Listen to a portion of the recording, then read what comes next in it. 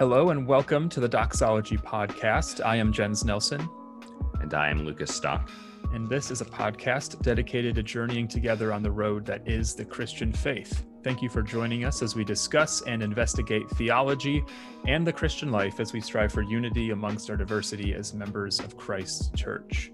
So we're back again. It's Tuesday. We're here joined with Dr. Gavin Ortlund, who is the senior pastor at First Baptist Church Ojai in Ojai, California. You can find him on YouTube. His channel is Truth Unites. He's also the author of several books, including Theological Retrieval for Evangelicals, Finding the Right Hills to Die On, and Retrieving Augustine's Doctrine of Creation, all of which I have read and are great books, so you should definitely check them out.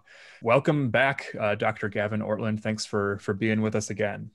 Hey, thanks for having me back. Yeah.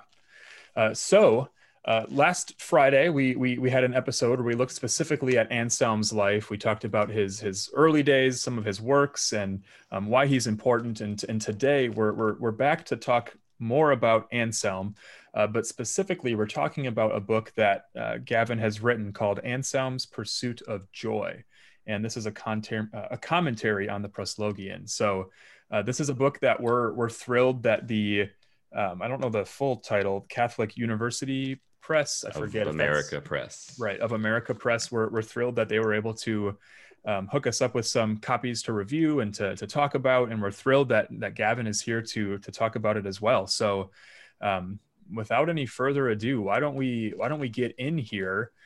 So I know we're very interested as you know, modern day Protestants. What sparked your interest, Gavin, in studying Anselm specifically? Was there some root cause? Were you struck by something he had written? We're just kind of curious how you got to know Anselm.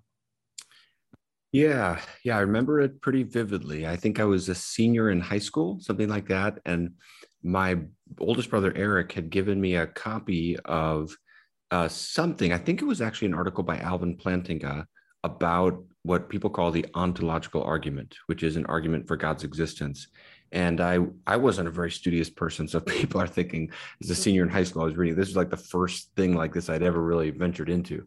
But it did kind of spark an interest in me in kind of philosophy of religion and arguments for God's existence. And this argument in particular, because it was such a, if people are not familiar with it, it's basically an argument that God exists from the very idea of God in the human mind. And I just remember my feeling about that going into it was, surely that won't work.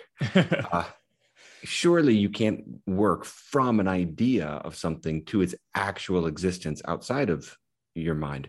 And yet I could not tell what was wrong with the argument. And step by step, it seems to work. And to this day, I still can't tell what's wrong with the argument. I think it's actually crazy enough, a sound argument. So that article led me to Anselm, because Anselm is one of the reasons he's famous is for articulating this argument. And but then I had another kind of experience of, as I'm reading Anselm, it felt very different from Alvin Plantinga or other contemporary philosophers. I noticed it's only one very small portion of this much larger book. I noticed that it's all written as a prayer, patterned after Augustine's Confessions. And I noticed it has this intense spiritual yearning to it. It's very emotional. So it's chapters 2 through 4 of the Proslogion would be a couple of different arguments that together would be under the label ontological argument. But chapter 1 is the longest chapter, very energetic, and just this passionate plea for what we call the beatific vision, which means the soul's sight of God in heaven. And so he's just, going on and on, begging God to allow him for this, because this is the very reason he exists. This is why he's alive, to see God in this way. And I thought, this is so interesting that that's the context in which this very difficult and philosophical argument for God's existence would come up. And that just kind of fascinated me. And the more I spent time in Anselm reading it, the more I began to notice there's so much about this that just feels different and kind of alien to the way that I've always functioned as an evangelical Christian. And so sometimes I've used the metaphor of just this quote from the movie Mr. Holland's Opus, which is an older movie now, but Richard Dreyfuss's character is a music teacher, and he's describing how he came to love music. And he says, I got a John Coltrane tape, would have been back in that day, and he was listening to it in his car, and he said, at first I couldn't stand it. I just could not understand what is going on. I hated it. So I kept listening, and I kept listening, and eventually I just couldn't stop listening to it. And then he said, then I knew what I wanted to do with the rest of my life. And something about something, when it's so different, sometimes it pulls you in. And I just found Anselm became for me a window into a whole larger world of a pre-modern time, the medieval time, very different world. And I've just never really stopped that journey of fascination, because I just feel there's so much to learn from these other times when people did tend to approach things very differently. Not to say we should be uncritical, but there is so much to learn. So that's kind of an initial entry point for me.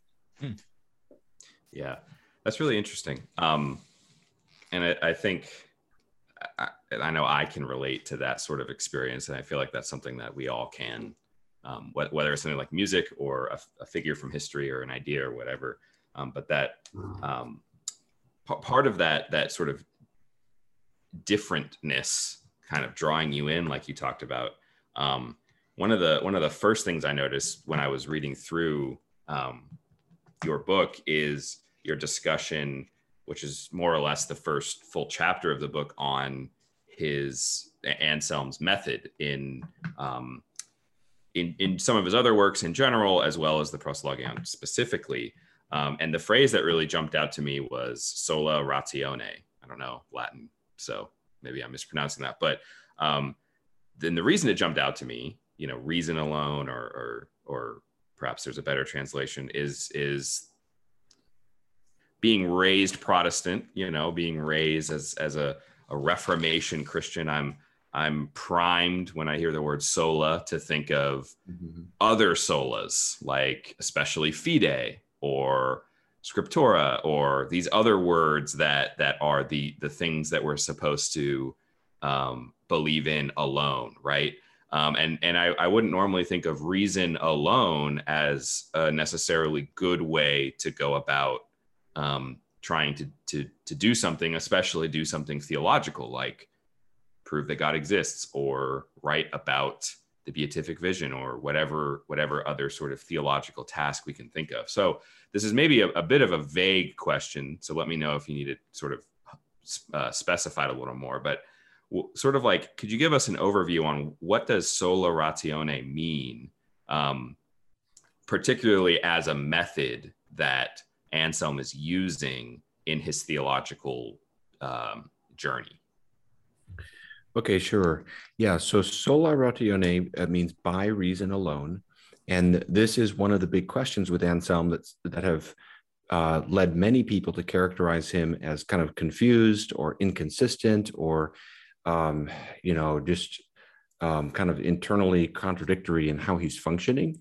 Because in one of his key early works called the Monologion, and the very first chapter, he says, I'm going to argue by reason alone, sola ratione. And yet he's also famous for, and you have this in the first chapter of his next work, which is a companion work, the Proslogion, arguing by faith-seeking understanding. And there's fides quaerens intellectum is the Latin phrase for that. That's very famous. And he's often known for that method of faith-seeking understanding, which I think that is such a profound way of thinking about the theological task, I think. And there's actually so much that could be drawn out of that. And it's been very relevant for people in the modern era. People like Karl Barth have drawn a lot from Anselm's faith-seeking understanding method. So there's a lot we could say about that and why that is different from various alternatives. But one of the questions is, well, how do those two things relate? Is it reason or is it faith? Because in a modern context, like, if you pick up a modern philosophy of religion textbook and you're going through, probably one of the chapters will be on faith versus reason. Do we believe because of faith or because of reason, or some combination, and how do those relate to each other? And so this is the whole realm of the big word would be epistemology, meaning how we know about God and other truths. And so the argument that I make is that Anselm isn't contradicting each other.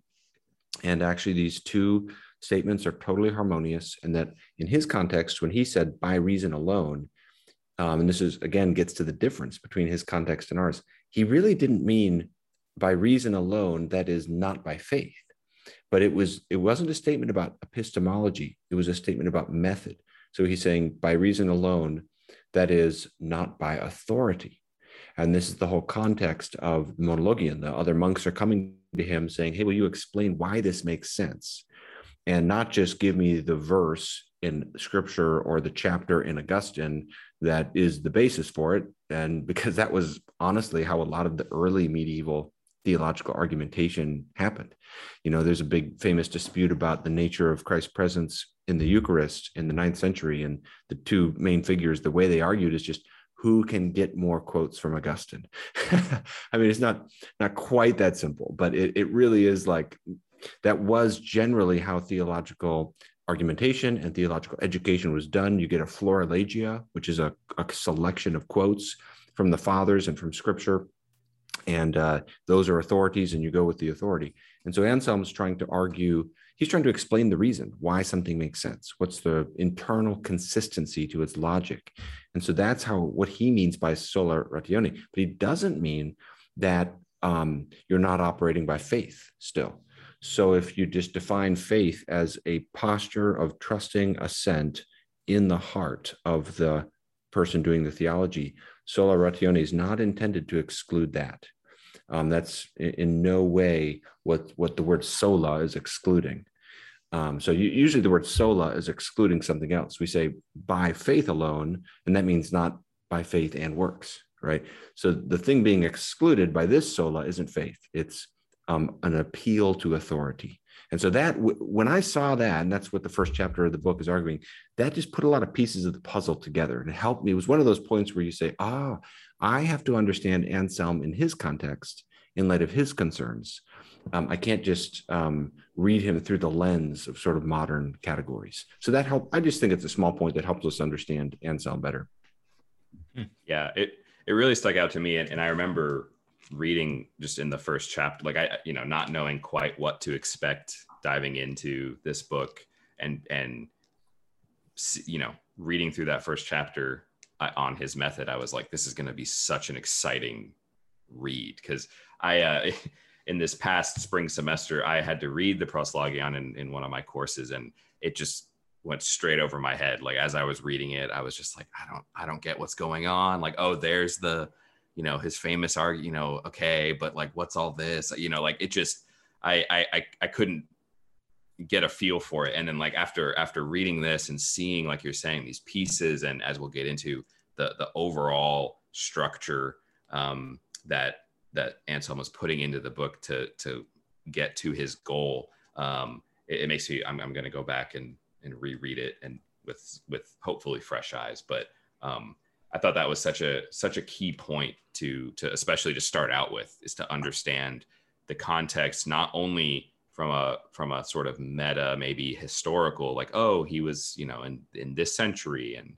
this part of the world and wrote in this language, but like really the context of these quotes and these arguments and these paragraphs that we can read and we can argue about and we can try to interpret what's going on when Anselm was actually putting pen to paper that produces the book that we have, today. And I felt that was a really helpful insight. So I wanted to kind of pick your brain a little more about it. So that's awesome. Yeah. Yeah. Thanks. If I could just follow up too, just kind of an additional thought there, just what's helped me with engaging someone like Anselm, who really is in a different context, being a monk in the late 1000s, it is a different world, And so I often think of cultural travel, like when I studied abroad in England, or even going to someplace outside the West. How would you function if you were just, plopped down in some completely different culture?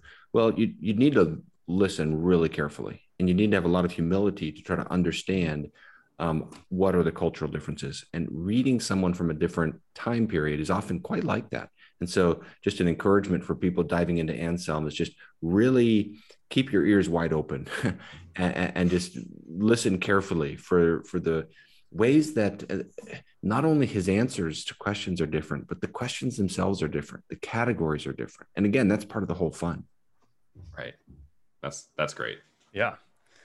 So another question that came to mind as I was reading your book, you say that in Proslogion 1, Anselm is said to be a, quote, little man or, quote, insignificant mortal because of the grievous loss by which all other children of Eve have lost that for which they were created, which is the sight and knowledge of God.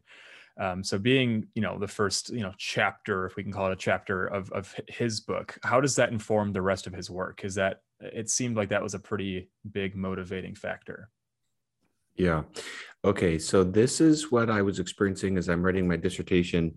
And, I'm a big believer in just a close reading of the text, that sometimes it's easy to make things overly complicated, and that, we want to go through every possible scholarly exercise we'll need to do. There's no substitute for just carefully reading classic texts. And so what I kind of wanted to write a dissertation like this, where you're just working on a classic text. And so just getting really close. So I'm working through the Latin and trying to just be very careful to ask, what is he saying and what does it mean? So at the very beginning of the whole book, chapter 1, before you get to any of the arguments, is just this long prayer. The whole book's a prayer, but this one has kind of an elevated tone. It's sort of an invocation at the beginning, and he's asking God to help him. And he starts off by addressing himself. And there's 3 moments in the Proslogion where he does that. This halfway through, and at the climactic moment where he's sort of speaking to his own soul. And here he calls himself, he says, "Come now, homuncio," which is little man or insignificant mortal. It's kind of hard to translate, but it's kind of a pejorative term. And so the question is, why does he call himself that at the beginning here? And I think, not to get too in the weeds here, but the basic idea is he is understanding himself as sinful and as in need of God's help to approach God. And so the entire chapter 1 is returning to how he talks about himself as kind of recapitulating the sin of Adam in the garden. And his soul has lost the beatific vision, which is the sight of God in heaven, the soul's spiritual apprehension of God, which is thought to be the ultimate human experience. And so he's lost that. And the reason he's lost that is because of sin. The whole of Proslogion 1 is marked by this profound tension. It almost reads like kind of existentialist literature or something like that. He's basically saying, I was born for this, but I don't have it. So the very reason I'm alive has been thwarted, because I was born to see God, but I can't do that because of sin. And so he's just begging God over and over through all these literary devices, stacking up these images and scriptural quotations, begging God to help him see God. And that's where you get the famous method of faith-seeking understanding. And it's just so fascinating that then everything else and this very dense philosophical argumentation follows out of that prayer. So I think that's the significance of it. I think that it kind of adds a personal and moral dimension to everything else that comes in the Proslogion. And it kind of helps frame one of the things, that's just sort of stepping back and looking at the obvious, is just the way Anselm interweaves theology with spirituality. That the fact that he's praying for God's help and lamenting his sin in the work, not just like before he started writing it, but like in that's part of, in fact, that's the lengthiest chapter of the whole book. That is pretty interesting. And again, it's just one of those things that's very different from how we often approach theology today. Yeah, definitely. So moving on from that first lengthy chapter, chapters 2 through 4 kind of contain what has come to be called his ontological argument for God, his famous proof of God's existence that a lot of Bible college students like me learn in their theology courses. But one of the, I think, biggest points or at least recurring themes in your commentary on the Proslogion is seeking to correct the overemphasis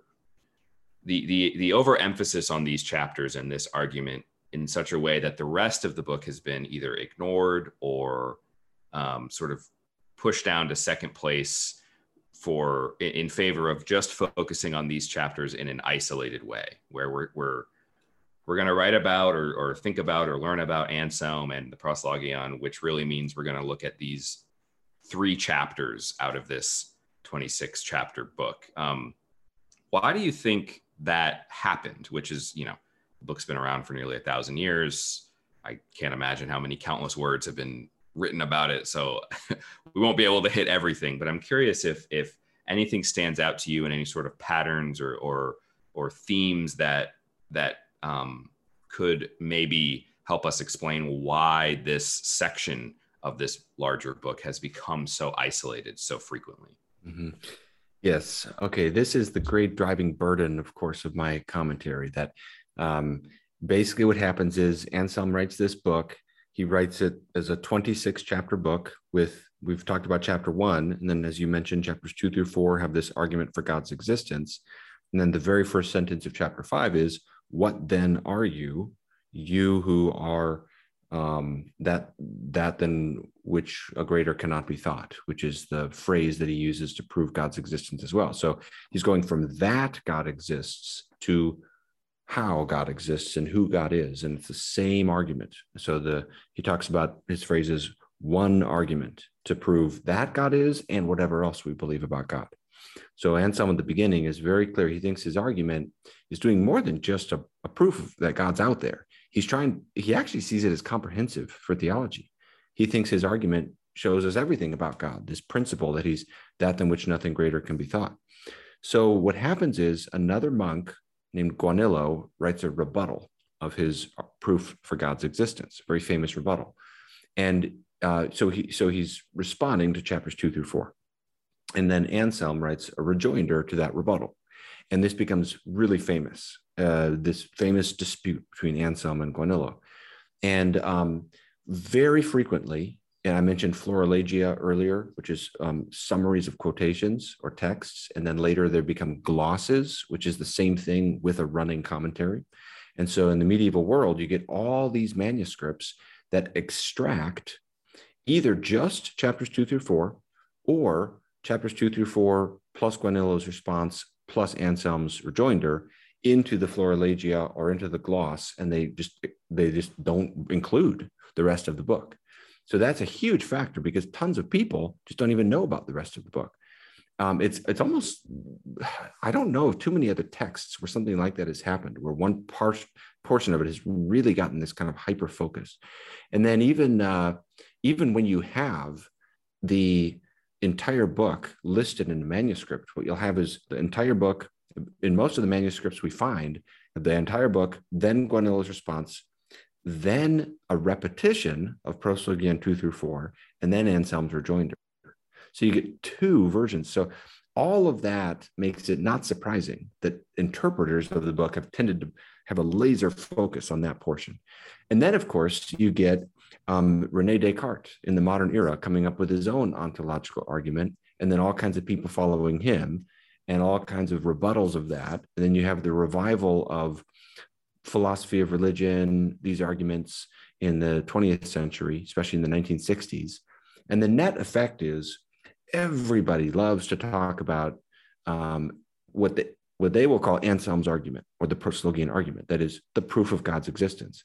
But what I'm arguing is that's not the argument. That's just one little portion of the argument. And while it's really important, I don't want to downplay those chapters. It's an amazing intellectual achievement, and it's a brilliant argument. But it really shouldn't be removed from its context. It really is best understood in the entire context of the whole work and where Anselm keeps going in chapter 5 following. So that's my brief, I should say elevator speech, but that's a long elevator ride if that's an elevator speech. That's my brief, maybe taxi cab speech or something about kind of what I'm trying to do with the Proslogion and trying to urge a holistic reading of it. Yeah.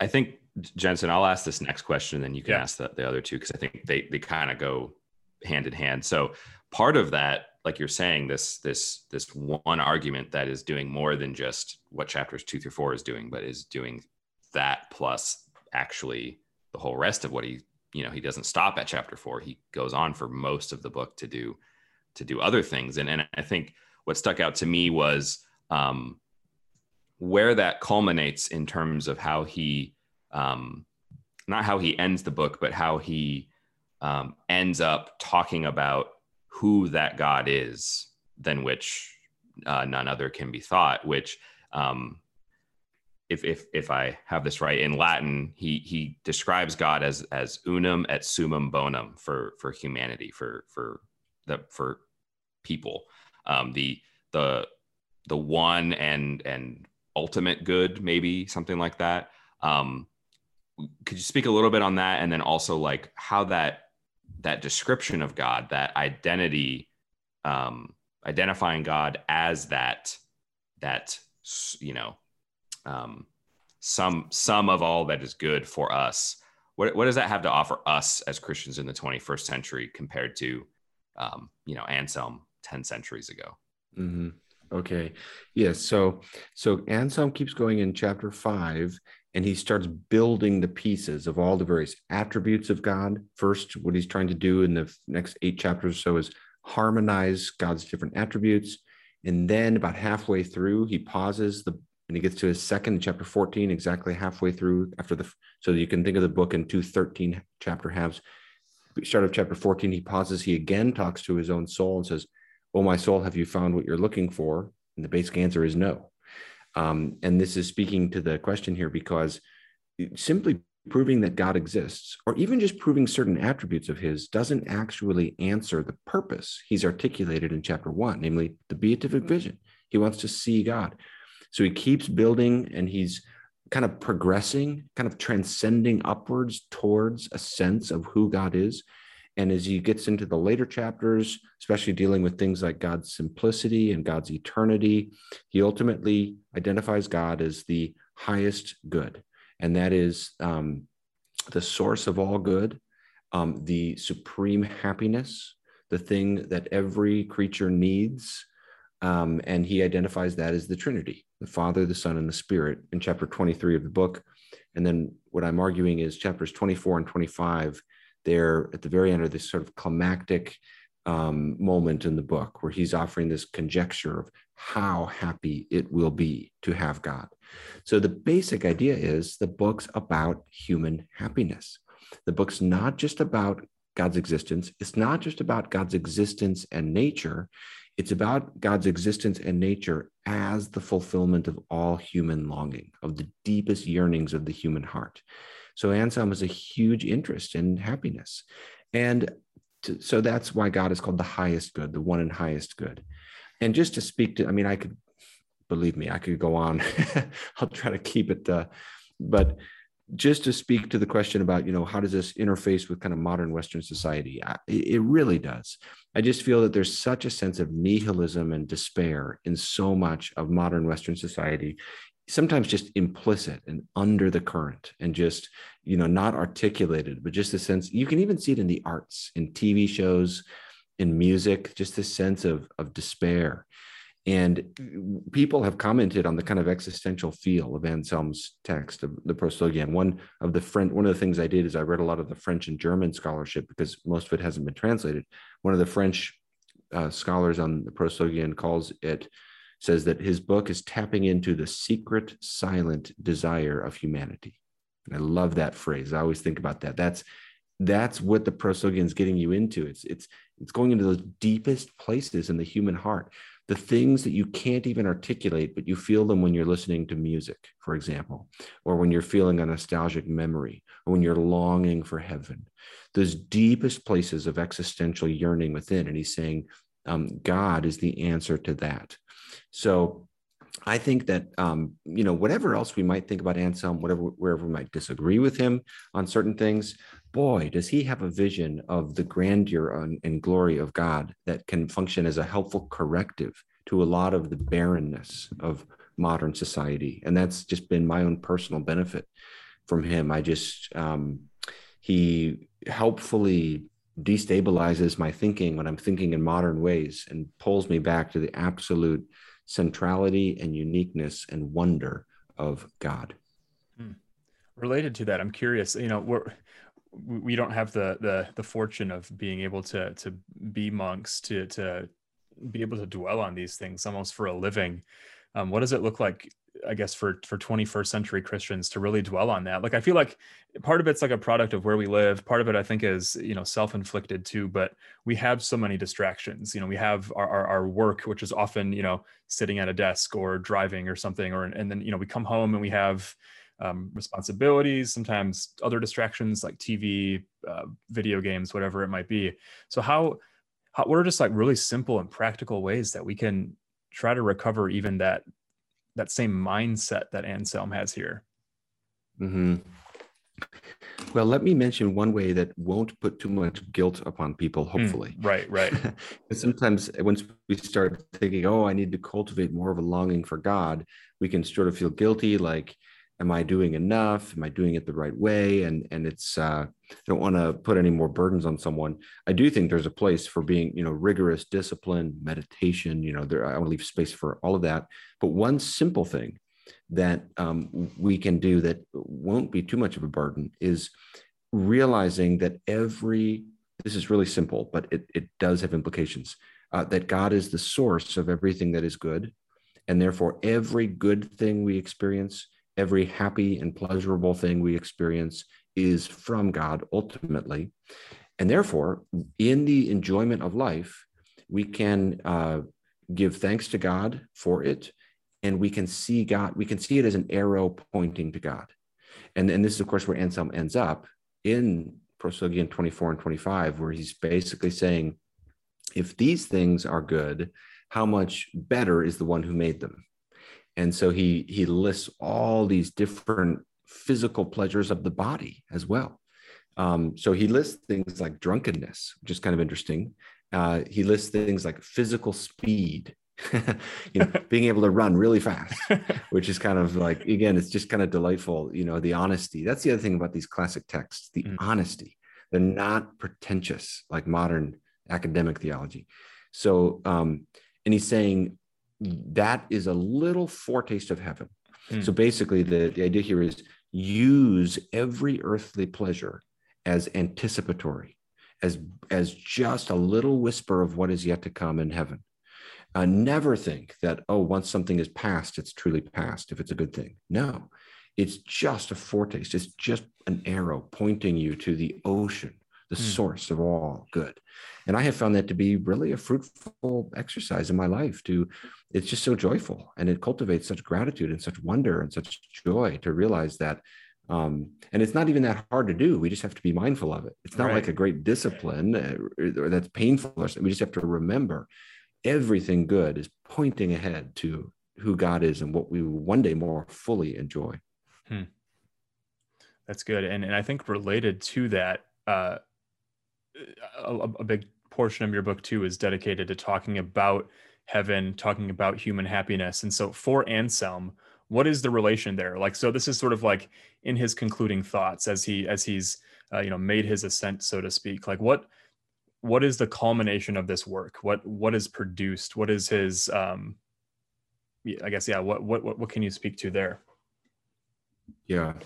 Well, so the big picture, I think, to this would be that heaven is, of course, the fulfillment of human happiness.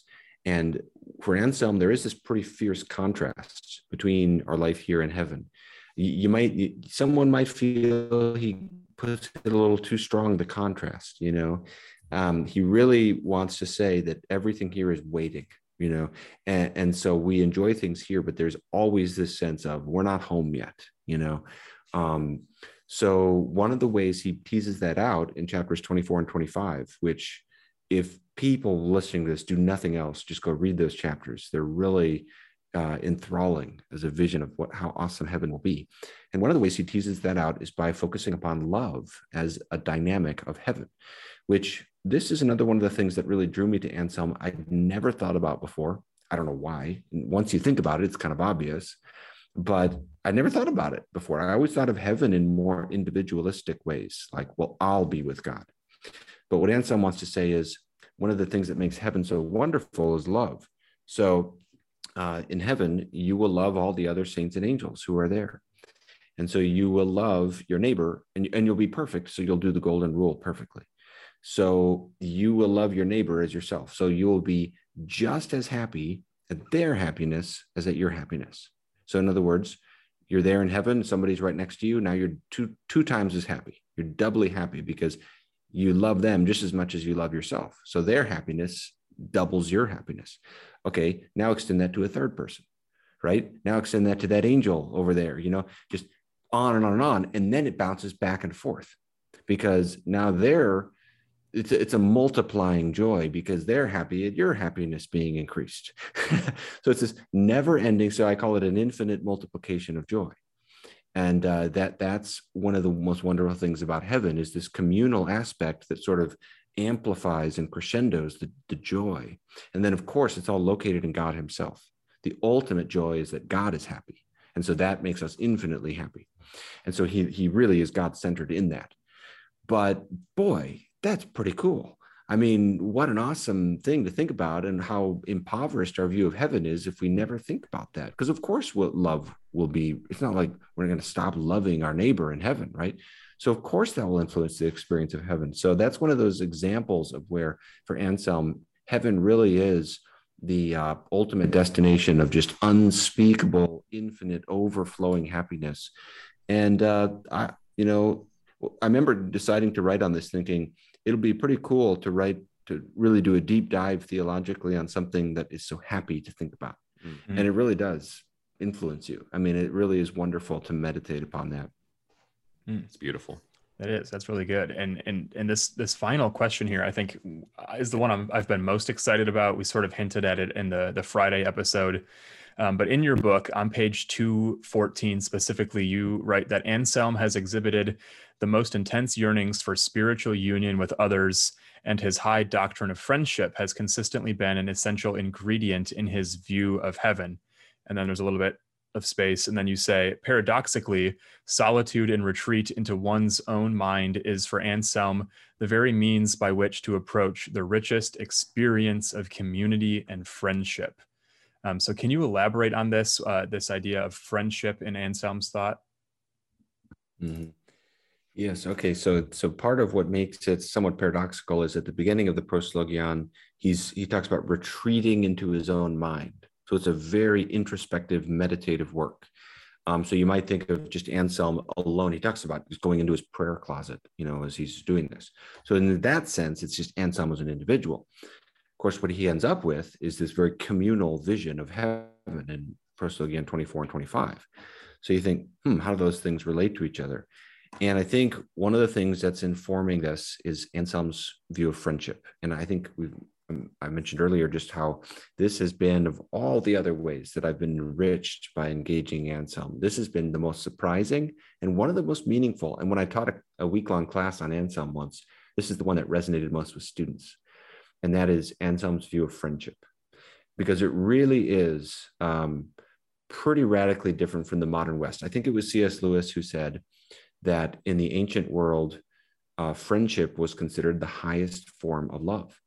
Now that's again, it's one of those things that's so different, because in the modern West, romantic and sexual love is considered the highest expression of love. It's like you love your friends, but you really love your spouse. And of course, marriage in the Christian tradition is this very unique and unprecedented kind of love as well. But the outside of the modern West, friendship really was more elevated, and Anselm has a spiritual view of friendship. He actually thinks, and I don't even know fully what to make of this, but he actually thinks that there's a way that two souls can be spiritually united. So in his letters to other monks, he's talking about being away from you. I mean, there are people who have speculated that Anselm was a homosexual because of the yearnings he expresses to other monks. I don't think he was. I think it's like David and Jonathan. People speculate that their relationship was like that. And I don't think that, I think all that shows is how impoverished we are, that we have no category for a kind of like Sam and Frodo friendship in the Lord of the Rings kind of a relationship, this deep bond that's just platonic and friendship and yet truly intimate.